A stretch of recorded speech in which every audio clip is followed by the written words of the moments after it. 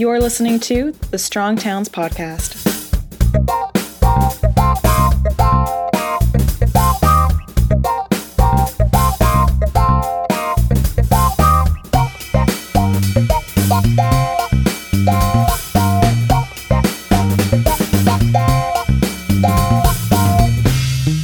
Hey, everybody, this is Chuck Moreau, and welcome back to the Strong Towns Podcast. Jarrett Walker is the head of Jarrett Walker & Associates, a transit planning firm based in Portland, Oregon. He's been a consultant in public transit network design and policy for many decades now, working across North America, but also in Europe, Russia, Australia, New Zealand. He's the author of the book, Human Transit: How Clearer Thinking About Public Transit Can Improve Our Communities and Our Lives. And of course, you can read his blog, humantransit.org. Jarrett, welcome back to the Strong Towns Podcast. Hey, thanks, Chuck. It's always great to be back with you. Happy New Year. It's nice to see you again. And Happy New Year. And thank you for the cookies. That was such a wonderful surprise. We don't want to announce that to too many people because they become hot items at some point. But I'm glad if I could indulge your sweet tooth a little bit. I only briefly thought of tweeting, "Hey, world, if you're very nice to Chuck Moreau, they'll send you cookies." That people be nice to you. I think I did like 40 different plates and boxes this year. It is a delight. Some people are annoyed by it because they're on a diet and they don't like it. But generally, people appreciate the fact that I actually baked all those myself. So that was my time in the kitchen, yes. And I'm glad you enjoyed it. Yes, I could imagine the warm smells coming out over the snow. And, oh my gosh, yeah, the Christmassy feeling of that. I want to ask you a question before we get started. I did not realize that you have a PhD. I mean, I know you're a smart guy, and I know you got a lot going on. What's your PhD in? My PhD is in, well, it's technically theater arts and humanities. It was a broad training in literature and history, but I was a Shakespeare scholar. That's fascinating. Oh, now I want to talk to you about that sometime. Sure. Jerry, you wrote a journal piece back in 2018 for the Future of Public Transportation, a special issue for the Journal of Public Transportation. The title of this piece is called "To Predict with Confidence, Plan for Freedom." It's been on my desk for a while. And when I was cleaning my desk at the end of the year, as I'm apt to do, I came across it again and read it for like the fourth time and said, we need to chat about this. Thanks for taking the time. I want to give you a chance up front to talk a little bit about the limitations of predictions. And I don't know if you recall the story that you wrote in here about Houston, but could you recount that for people? Because I think it would be interesting for people to hear from a professional what I think may sound a little scandalous, but I think you and I know is not. No, it's not scandalous at all. So about 7-8 years ago now, I was on a team. We were developing the proposed redesign of the bus network in Houston. And we had all this analysis done. We could show all these benefits to all these people, all these ways that these would make so many people's lives better. And I was intentionally not talking about ridership prediction. And I'll show why. I get up in front of the board and I'm explaining all this. And the board chairman asked me, so what'll the ridership be? And so I say, look, ridership's affected by a whole bunch of things, right? Ridership goes up and down with the economy. It goes up and down with gas price. It goes up and down with all kinds of other things. You know, it's impossible to just predict it. It's too noisy. And he said, oh, come on, you're a professional. You must have some idea. And so right there with everyone watching, I said, plus 20% after 2 years, net of all other factors. And he was satisfied. He sat back and his needs had been met. But I had said net of any other factors. In other words, what I was saying was, I predict that ridership will be up 20% in 2 years if absolutely nothing else happens in the history of Houston. Nothing happens in the economy. Absolutely everything remains exactly as it is.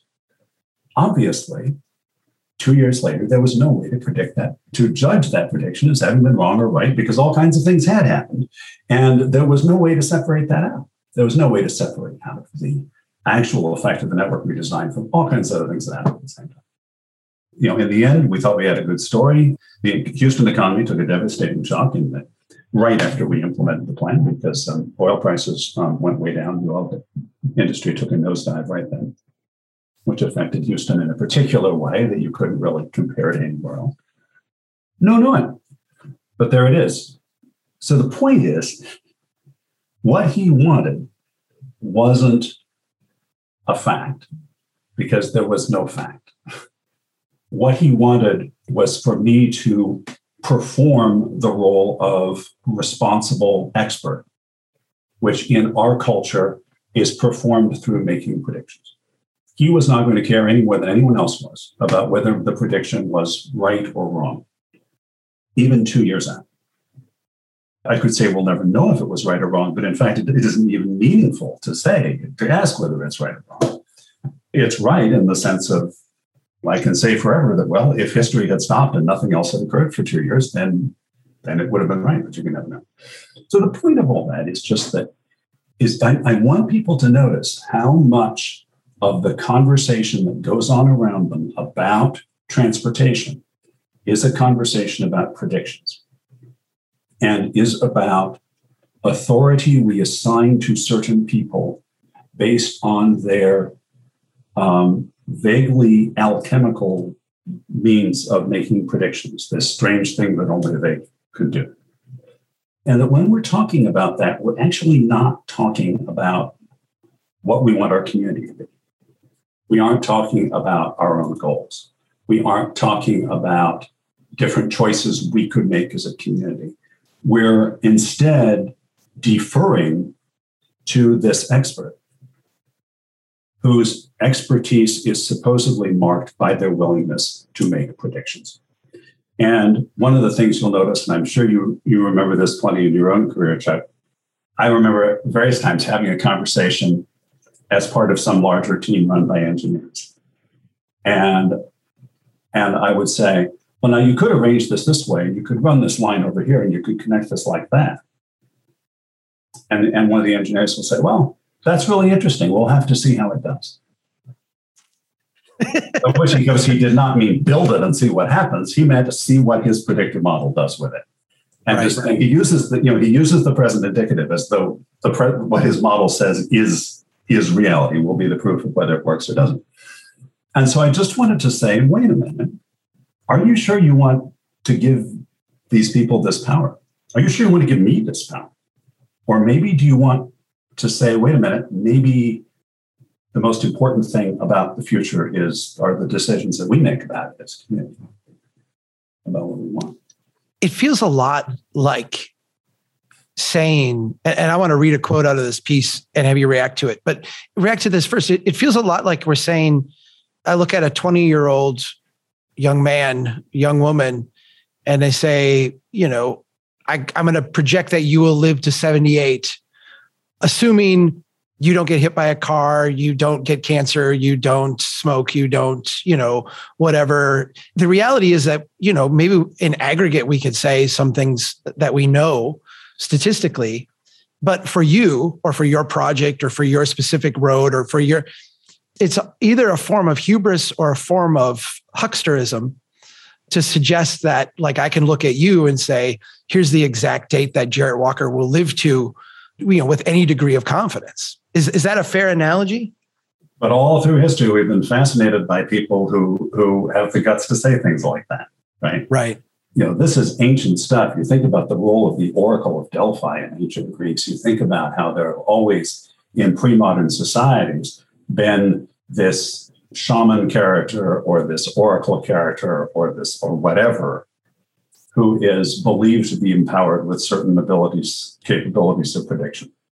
And how often the deal that people make with their deities has something to do with, I'll worship you and in return I get some predictability, right? Right. And because we just want prediction so bad. Think about it. One of the reasons this is a gentle and loving kind of critique is that there's no way we're going to get around the fact that human beings are desperate for prediction. Your kid first learns to talk, and what do they start saying? It's like, when will daddy come home? They want predictions. Yeah, and we're going through predictions, demanding predictions all our lives. The fact is, we can't predict the future very well. There are things we can predict, but there are actually more things that we can predict than you would think. But they're not things on the line of sort of, how's this technology going to work out? Or, what's going to be the next trend in whatever. The sorts of predictions that you would use to make investments. No, we can't do that. I just wanted to say, let's honor the fact that although prediction is bound up culturally right now in professional expertise, it's actually an emotional need we have that has nothing to do with that. It's the need for an oracle. It's the need for, someone that we can put up there who will give us a prediction, who we can then blame, of course, also as part of the deal. Can I read your quote? I thought this line was so good. You write in this piece, making predictions, even untestable ones or ones that nobody will care about later, are part of the cultural process for establishing authority. That's right. That's right. And one of the sort of contrarian things about me and my career is that I've just done my best to not do that. Right. And what I've done instead is this rather thankless process of saying, now, wait a minute, what can we really predict here?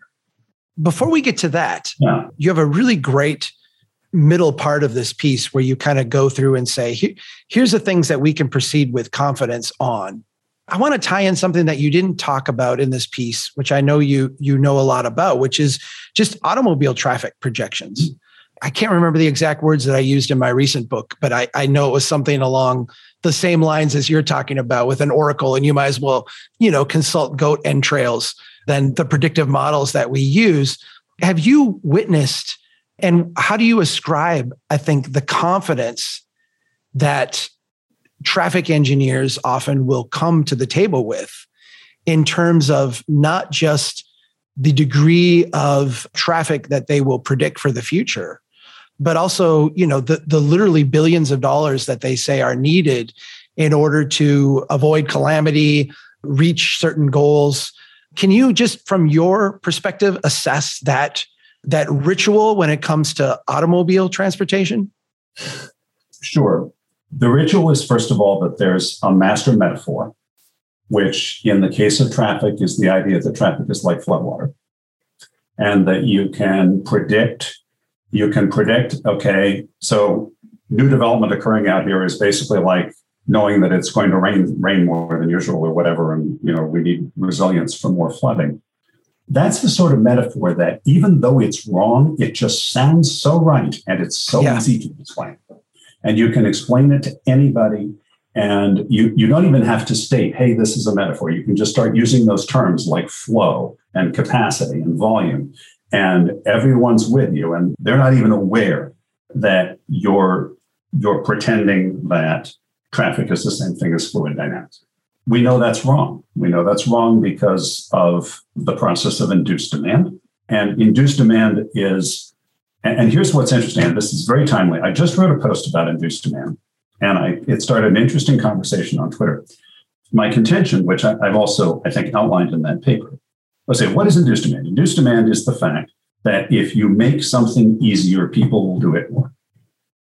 So induced demand, you widen a highway, and it is, for the moment, faster to drive down the highway. So more people choose to drive down the highway, but more powerfully, more stuff gets built on the highway to take advantage of that higher travel speed effectively until it generates enough demand to more or less take the highway back to something close to its previous level of congestion. As a result, what did your highway widening achieve? It got you more mobility. People can go, but it's not actually getting people to places they need to go any sooner, particularly because the highway helped for those places you need to go to move further away from. But the core idea of induced demand is interesting because one of the response to my tweet referred to as an 81-year-old traffic law. And most of the other respondents went right into the question of, okay, but what's the elasticity? Exactly how bad is induced demand? What is it? And I was just watching this happening and thinking, this isn't the question I asked. The question I'm asking is, why are we sure that induced demand happens? And in particular, do we need to do the experiment? And I'm arguing that we do not actually need to do the experiment, even though your highway department does the experiment, every year somewhere. We don't actually need to do this experiment because we can actually think about this as a basic fact of biology. That what is an organism? An organism is a thing that needs resources. Anything we would recognize as an organism needs to get resources from its environment. Right? And it's getting those resources so that it'll have some energy. And it needs to get those resources, spending less energy than it will get from those resources. It needs to run a positive balance sheet. Okay, well, human beings are organisms. They're going to get the things they need in the most energy efficient possible way. And that means they'll do what's easiest. There's nothing needs to be explained about that. It would be astonishing if human beings did anything else, because we're organisms before anything else. But it's a little spooky to be out there saying, wait a minute, you mean we don't need all the human sciences? Well, not for this. You can go all kinds of great places with greater subtlety with the human sciences. I don't want to erase the human scientists, but it's just, there's a level of certainty we have way back here about the fact that induced demand just has to happen, because it would be nonsense biologically if it didn't happen, if people didn't do the easiest thing.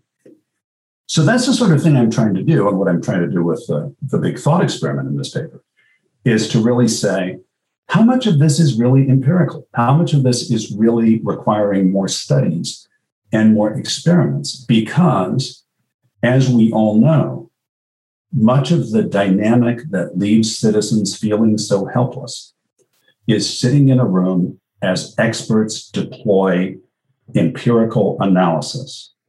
And the citizen can't see clearly the point at which there is a valid space for doubt. And my job, I've always felt in my work, is to open up that space. I want people to see exactly what we're sure of. What we're sure of because it's geometry or math or just basic biology. And then if we're going to talk about something that's empirical, it's resulting in human sciences, I want to label it that way. Because once we're in the human sciences, there's a lot more room to have different interpretations and different experiments with different results. We know about the replication crisis in psychology. I'm not in any way putting down the human sciences to say that can't be the only kind of authority.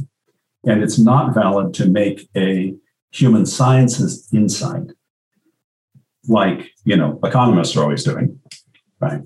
And to state that as a law, right, in the way that gravity is a law. Right. It's fascinating to me because I think a lot of people who hear engineers talk about traffic projections assume that that is derived out of mathematics. Mm-hmm. In other words, there's an equation that you can mathematically solve that will give you an answer, as opposed to a base set of theoretical insights and assumptions on human behavior, or lack of reflection or assumptions on human behavior that give you an answer. I'd like to stay on automobiles for a second, but I think what I'm going to ask you will help us bridge over to transit and some of the other discussions that you had in this piece. I have seen a number of traffic projections where they will say in, 10 years or 20 years, here's the capacity we project on this roadway. And when you look at that projection, it is physically more than the volume of the roadway would be capable of handling. And in other words, they're assuming something that from just a physical constraint standpoint is impossible to achieve. How does that conundrum come about? And how should we respond to that or hear that as people who are listening to professionals say this stuff? Simply, the dynamic of induced demand runs in both directions. And we know as an axiom of biology that when something gets easier, people will do it more. And consequently, when something gets harder, people will do it less. I remember having this classic argument in front of a client with a big traffic engineer in Australia who was telling me, in the year 2040, this is the number of cars that will be crossing the Harbor Bridge. And I was saying, no, they won't, because there isn't room. And he was saying, but this is the demand. And I was saying, no, but that's not what will happen. So let's plan for something that could happen physically. Let's plan for something that's geometrically possible. It was comic, I think, ultimately comic for both of us, because we were all saying that we were just sort of in our boxes. It was very funny for the client. traffic projections are a great example, and you've told so many of these stories, Chuck, yourself, of being in a profession where you're required to predict something. I want to put this as charitably as possible, because I don't think people doing this are evil at all. They're in a position where their professional success relies on predicting things. So they have to make predictions. And any prediction involves holding a whole bunch of other assumptions constant about what's not going to change between now and the year you're talking about. And those assumptions are nonsense, and we all know them. And you take any of these people out for a beer and turn off your phones, and they'll tell you that. Right. Yep. They'll tell you that. They know that. But it's like we're all stuck in this ritual where we have to pretend that we can see that far in the future. I mean, you think about, so much of what goes into major infrastructure. You're talking about projections 20, 30 years in the future. Now, that's a great example of a projection that nobody 20, 30 years from now is going to go look that up. Or if they do, and now and then people do go and look up reports that are that old and chuckle at how wrong the projections were. But it's like, it's fine. We both the thing, who cares? So, we all know that it's not really about being right because it's not testable. It is instead about being authoritative. Often, as somewhat of a diversion, often that's about getting funding too, because to get funding, you are required to do projections. That's always seemed like a silly dance to me, right? The question is always then, I guess this is where I'm going with the paper, is, well, what would you do instead? If you go back to that bridge, where you've got the engineer saying, here's the amount of traffic that will be there, and you're saying, well, the bridge can't handle that much traffic, so no, that's not physically possible. It feels like what you're doing is starting with the physically possible, and then using that as the basis to ask a different set of questions. Is that a fair way to frame exactly the approach you've laid out here? Yeah. Talk about that then. We've done the experiment plenty of times of not satisfying the demand. We've done the experiment plenty of times of just letting a choke point exist or letting congestion get really bad. And what happens is that people adjust their lives in all sorts of other ways so that life is possible without creating a demand that exceeds the capacity. You think about the way, long before work from home, long before the pandemic, there were efforts made to get employers to spread out their hours a little more so that not everybody was commuting right at the same moment and creating this maximum capacity need. One of the places that had got further ahead with that was Los Angeles. In Los Angeles, you didn't really need to tell people to do it. It was just kind of really obvious that there was no other way for anything to function because the city was so congested and so cursed with large distances. People are always adapting to their situation. People are making location choices in response to their situation. Our traffic engineer didn't consider the fact that if all the cars that he visualized couldn't get across the harbor bridge, then some of the people in those cars would never move north of the harbor to begin with. They just wouldn't live over there, right? In a 20, 30-year time frame, there's time for all of that to be worked out. Right. Let me delve a little bit into the geometry and physics kind of argument that you've made in this piece. The biology analogy is one that I can get my mind around, but I think is often difficult for people who, for some reason, put humans in a mechanistic, rational kind of place. Like we function more like an automobile machine than an ecosystem. And anyone who's read their Kahneman knows how silly that is. You do make the case, and I've seen you make this case in other places, that geometry defines urban space. The fact that we are going to gather together in a place sets up certain limitations about how many other things can be in that space at the same time. It sets up certain feedback loop dynamics where the cost of getting to that space, getting away from that space, occupying that space goes up. Can you talk about some of these physical limitations and how it should drive the way we think about things like efficiency and utilization and productivity? Okay, let's see how simple we can make this. Once we're in a city, The definition of a city is lots of people close together. Therefore, a city is a place that has very little space per person, which means that the problem of a city is a problem of sharing space. Pure geometry so far, right? No human science. I'm just talking through the geometry, the supply of space. Okay. Cars are a way of taking a lot of space per person. Therefore, a city dependent on cars cannot move very many people in the limited space it has. Therefore, lots of people can't get where they're going. So once you track that, and once you track that every step of that is pure geometry, there's nothing there that came from doing an experiment that we can then go argue about your research methods, right? None of that. It's just a geometric deduction. Now you're over the line to the point to be able to say that, to be able to identify what kinds of solutions to this problem count as actual solutions.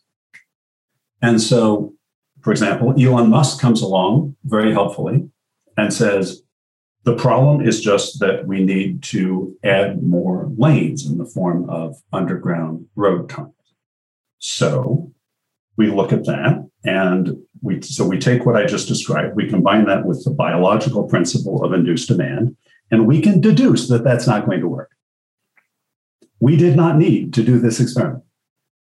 I use that example just because, one of the great challenges we have is that there is so much venture capital out there that cannot do this kind of thinking. And that therefore is constantly, inflating ideas that really aren't that bad. But that's why I find, for me, in a sense, if nothing else, holding on to that kind of thinking, that kind of axiomatic thinking, being very careful about what it is, and being very clear in your mind when you are having that sort of thought, is the only way I maintain any kind of certainty. And also, it's the only way I also make sure that when I'm speaking as an expert, I can never completely not be speaking from my culture, of course, but I am trying as much as possible to define the space in which it's up to the community to solve the problem and help people see what their options are. Because, of course, the other thing that you and I both know, Chuck, is that the data never tells you what to do. Right? Even if you have an airtight description of facts, that never tells you what to do. That's where values step in, and that's where I, as a consultant, step back and very intentionally don't try to guide that conversation, apart from just keeping it within the bounds of what's real. Let me go down this Elon Musk rabbit hole just a tiny bit. I feel like it ties into one of the pushbacks or the natural responses that people are going to have to what I think is a very obvious set of principles you're putting forward. And that is that we could just build more. I mean, with Elon Musk, it's like, well, if we just need more lanes, we just put them in. I don't know what the constraint is. You just go another layer deeper than that. And you're telling me that it'll be induced demand. Let's just build until we've outbuilt the demand. And I think that as an engineer, we're kind of taught that is actually where you go with it. It seems to me that a lot of the engineering equations and engineering projections only work in a world where you have the ability to build unlimited capacity. So no one at any point in time is constrained by any capacity, limitation. Mm-hmm. I feel like financially that is like an insanity, right? And I struggle with this maybe to get through to the professionals that I interact with. And I would put Elon Musk in this, as the billionaire dreamer in that bucket, because one of the things that I think people are attracted to about Elon Musk is this idea that there's no constraint, right? Like, I'm a visionary, I'm a free thinker. I'm not going to be limited by the constraints that you humans, my fellow humans would put on things. And where does that cross the line when we're talking about public policy between, the boldness that I think often we want to see in our leaders and an insanity that really will drive us in many ways to madness, but certainly to lower degrees of happiness and productivity and great spaces. That was a long question, but I think you see what I'm getting at here, right? Yeah, and I think that it's helpful always to be able to interrogate your own motivations as a consumer of these various messages. Elon Musk has put himself as a heroic figure. There is that's a well-established job in Western culture. It has a job description. There's lots of books about, lots of cultural history about how to enact that role. There are lots of people that want that. There are lots of people that want there to be a smart person and visionary person in charge so that I won't have to think about this myself, or so that I can look to him to show me what's good or bad, or what I should believe or what I shouldn't believe in. Obviously, lots of people want that. It's not what I encourage. My work is all about helping citizens feel empowered. And the trade-off is that if you want to feel empowered, you are going to have to think for yourself and think in your community, but think about the actual choices that are before you in actual reality.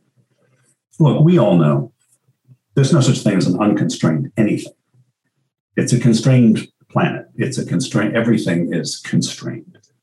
Very often when you hear that kind of language coming from Silicon Valley, what it really means is just throw me in a lot of money and, I'll be able to build a lot of these and it will feel unconstrained for a while. Well, that's exactly how it felt for the first few months after we widened the freeway. Right? The same thing, induced demand will always kick in the end. It's easy to look at the world and say, the whole idea of, creating a space for citizens to think for themselves about reality is just hopelessly romantic and naive. But yeah, it's the only way. It's the only way I know how to do it. So I'll keep doing it that way. As a substitute for, I'm going to use the word fake projections or projections we know to be wrong, or I even have gone as far as to say, projections that corrupt our thinking as a profession.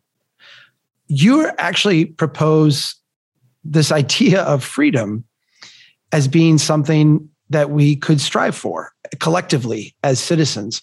I want to read this just one line that you wrote.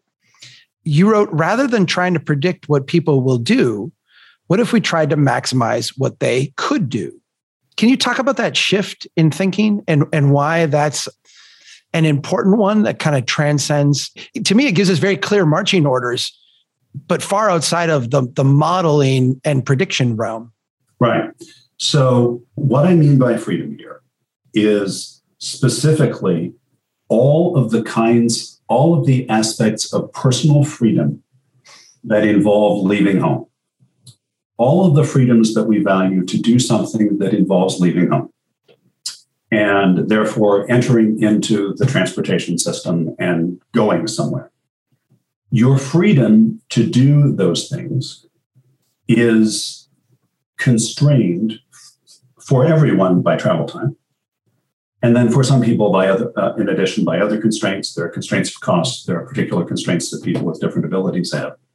But the first order estimate is travel time, because everybody has 24 hours in a day. Everybody experiences the same scarcity of time. And I simply point out that if you can't go places in an amount of time you have in your day, then you can't do the things that happen at those places. And the fewer things you can do, the less free you are. Freedom is, in this sense, the presence of meaningful, contrasting options for what you could do. It's not insignificant that when people who can't drive and are in and have no good transportation options start describing themselves as being imprisoned at home.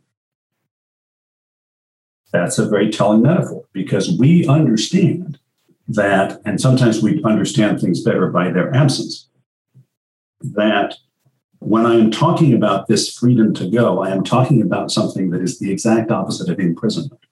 And imprisonment is our go-to metaphor for describing its absence.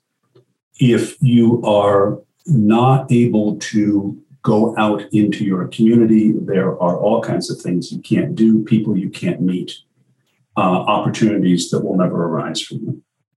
And we can measure that. So we can measure, for example, and Charles, if you want, I'll give you a link that you can plug in at some point here. We can measure where you are and where you could get to in a reasonable amount of time, in an amount of time that you're likely to have for a particular trip. And yeah, there are some assumptions that go into that, but the assumptions are less confounding, are infinitely less confounding than the assumptions that go into actually predicting people's behavior. A lot of it's based on, physical geometry. Like I can walk. We're describing what's possible. Right. And what's possible is orders of magnitude simpler. And so anyone who's going to predict what you're going to do is going to have to do that anyway. But then they're also going to do this whole extra step of predicting what you'll do. And what I want to, and that's inside the predictive models already. So I'm going to say, no, just stop the modeling process here. Stop the modeling process before you've made the prediction. And let's just look at the geometry of opportunity, at where people can go and how this proposed project, whatever it is, changes where people can go, by which I mean makes people free or less free. So, if I want to say this provocatively, I would say transportation planning is freedom planning. And so, by the way, it's land use planning, because in the course of doing those things, we are deciding who will be free and how free it will be. When we're talking about any kind of freedom that requires freedom. Let me give an example, and you can tell me if I'm understanding or not.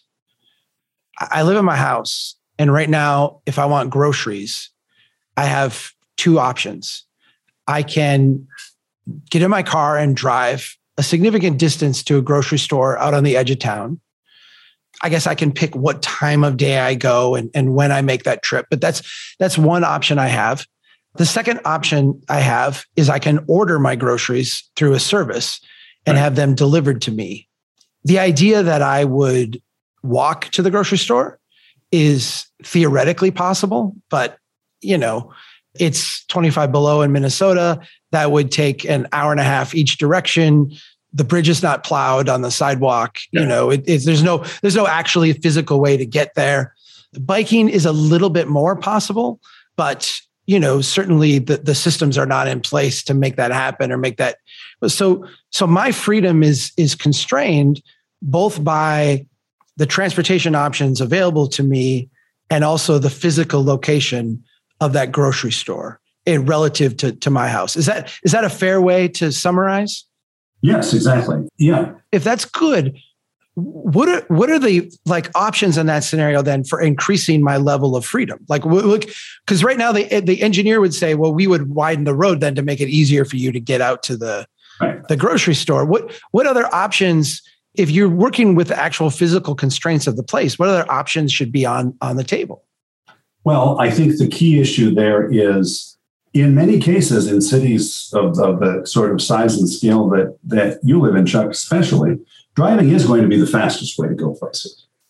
And at that scale, the question becomes, and where that is the case, and where driving doesn't have enormous downside impacts on the community like it has in denser cities, it would probably be fair to say, in this situation, we need to focus on the freedom of people who don't have that option. Sure. Who are going to be much more deeply impacted. There's a lot of people in my city for whom not only is the car prohibitive, but even ordering the groceries is cost prohibitive. Yeah. So those are not options open to them. Yeah. Well, yeah. And then the other thing, of course, you have to address is that whatever planners and whatever grocery store chain made the decision that your only grocery should be, I'm imagining, out on the bypass where you have to run across the bypass and walk across the parking lot to get to it. And, very deliberately separated from the parts of the city that people can walk around in. At some point you have to say, well, you have to diagnose this and say, this is not really a transport problem. This is really a land use problem. Because if the transport solution is cycling or public transit and the grocery store is in a place that is just irredeemably hostile to those things, and many of them are, and then this is going to be a land use problem. And by the way, one of the things that I'm finding this tool really powerful for is being able to push back when people try to blame transportation planners for land use problems. Right. Because I can diagnose them, much more effectively and say, no, there's no way. There's no way that you're going to solve this problem with transportation service. You need to put the grocery store in a different place. Right. You conclude this article with two central arguments for why planners and why those people working on projects should center on freedom. And one of them feels like a marketing idea that people care about freedom. But the other one seems like a very practical engineering kind of diagnosis, which is that freedom is predictable because we can quantify it based on geometry. Can you talk about both of those? The idea that if we want change to happen, we almost need to. I appreciate the appeal to the less fortunate in the community, but that's not always the motivating thing when we're making large capital investments, even in places where we would like it to be. Why is freedom a good kind of marker in the ground for us to organize around? And then do you think we can move the engineering and the technical professions to actually adopt this? Well, I think it's a long journey. The idea behind freedom is that we as analysts and engineers do less. We make fewer claims about the outcomes of projects, especially large capital projects over large periods of time. I personally am mostly doing short-term work. I'm mostly doing redesigns of bus networks on a 2 or 3 year horizon. But in any case, the fundamental idea is let us stop thinking about the population as little monads running around inside of our model who are going to do what we predict them to do. And let's think of them instead as autonomous agents with the ability to make free choices that will surprise us. And you know that you've given people freedom if they've surprised you. Right. Because if they just do what you predicted they would do, then you probably didn't really give them freedom. One of my other favorite quotes in this piece, you write, prediction and freedom are opposites. To the extent that we can predict your behavior, you are not free. Right. So, the funny way to think about this is, when I have a group of young people in the audience, people in the 20s and 30s, I will always say, now, you have to recognize that the whole standard methodology for defining our large infrastructure is based on our belief that we can predict 20, 30 years in the future, which is to say, it is based on our certainty that when you are the age your parents are now, you will behave exactly the way they do. We must use people's behavior today as our model for people's behavior 25 years from now, which is exactly like saying that we are assuming that you are a copy of your parents. Right. Nobody in their 20s wants to hear that. And no, they don't. They shouldn't. They shouldn't. That's not how the world should work, but that's how we do it. And so there's some surprising practicality to this. In my field, public transit, expanding freedom expands ridership pretty reliably. And again, you shouldn't really need to do an experiment. Yes, when I expand where people can get to in a reasonable amount of time, that's logically equivalent to saying that on average, a person looking up a trip in trip planning software is more likely to find that the time is reasonable. Those are the same thing mathematically. And so, of course, ridership is going to be higher. More people are going to find the transit's reasonable for them. It is access to opportunity, which is a huge focal point for all kinds of equity and civil rights. Right? That's what we need to be quantifying. We are not helping disadvantaged communities by predicting them. We're helping them by liberating them. And I think many of them understand that. It has all these kinds of powers, and it's easier to do than predictive modeling. And if you're doing predictive modeling, you're really already doing it. So it's really just not a matter of do something different. It's a matter of stop sooner and report out, what you found about what people can do before you go and predict what they will do. I vacillate between fatalism and optimism. I think sometimes when I engage with the big project purveyors and look where some of the large capital expenditures are going, I get very frustrated. When I turn around and I talk to mayors and I talk to city council members and I talk to people like you who are on the front lines doing some of the best work in the world, I grow more optimistic because it does seem like there's a momentum for change and reform and doing things different. Where do you fall on that spectrum most often? To some extent, it's my job to keep those feelings to myself as a consultant, I think. I mean, I have a personality disposition on the pessimism spectrum. And it's kind of my job not to bring that to work on some level. I'm going into a space where I'm going to try to help a community make something happen. And my job is to define the space of possibility and to help people feel liberated within that space to make choices and understand their consequences.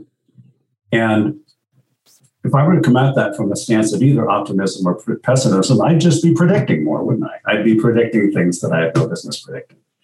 Right. So I guess that's my stance on it. I am certainly who I am as a personality, and it's not hard to discover those aspects of my personality if you're looking for them. But optimism, Neil Stephenson says something like this, optimism and pessimism both imply that it's all going to happen without us and that human agency won't make the difference. And I want to create a space where, no, we will make the difference. Right. That's beautiful. What's your favorite Shakespeare play? Oh, God. I'm not going to ask you who your favorite child is. Come on. That's a beautiful answer. I will take that as a perfect answer. It would be like asking me, I think, my favorite Beatles song, right? Like, exactly. It depends on the mood I'm in and who I'm jamming with and whatever. Yeah. Jarrett Walker, if you're not reading his website, you really need to be. It's Human Transit. Is it humantransit.com? It's bookmarked on my thing. So. .org. Got it. We'll make sure that that's updated and people can get to that. Is there any place else that people should be following you? Where are you most accessible? I'm there and I'm on Twitter @Human Transit. And please do yourself a favor. If you've not read the book Human Transit, go out and get a copy. It's a very easy read. It's very accessible and it will help you, particularly if you don't have a deep appreciation for transit. I think it will help you develop one. Jarrett, thanks so much for taking the time. Hey, always a pleasure, Chuck. Thanks so much. It's delightful to chat. And thanks everybody for listening. Keep doing what you can to build a strong town. Take care.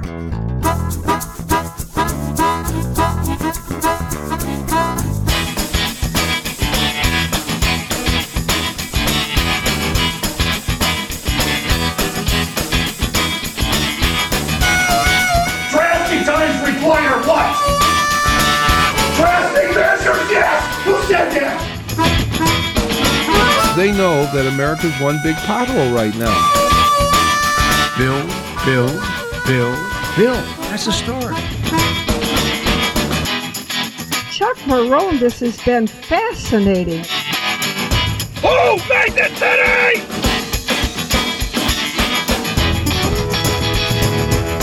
I like you. I like your vision of the world. The United Nations Earth Summit, Agenda 21. Yeah.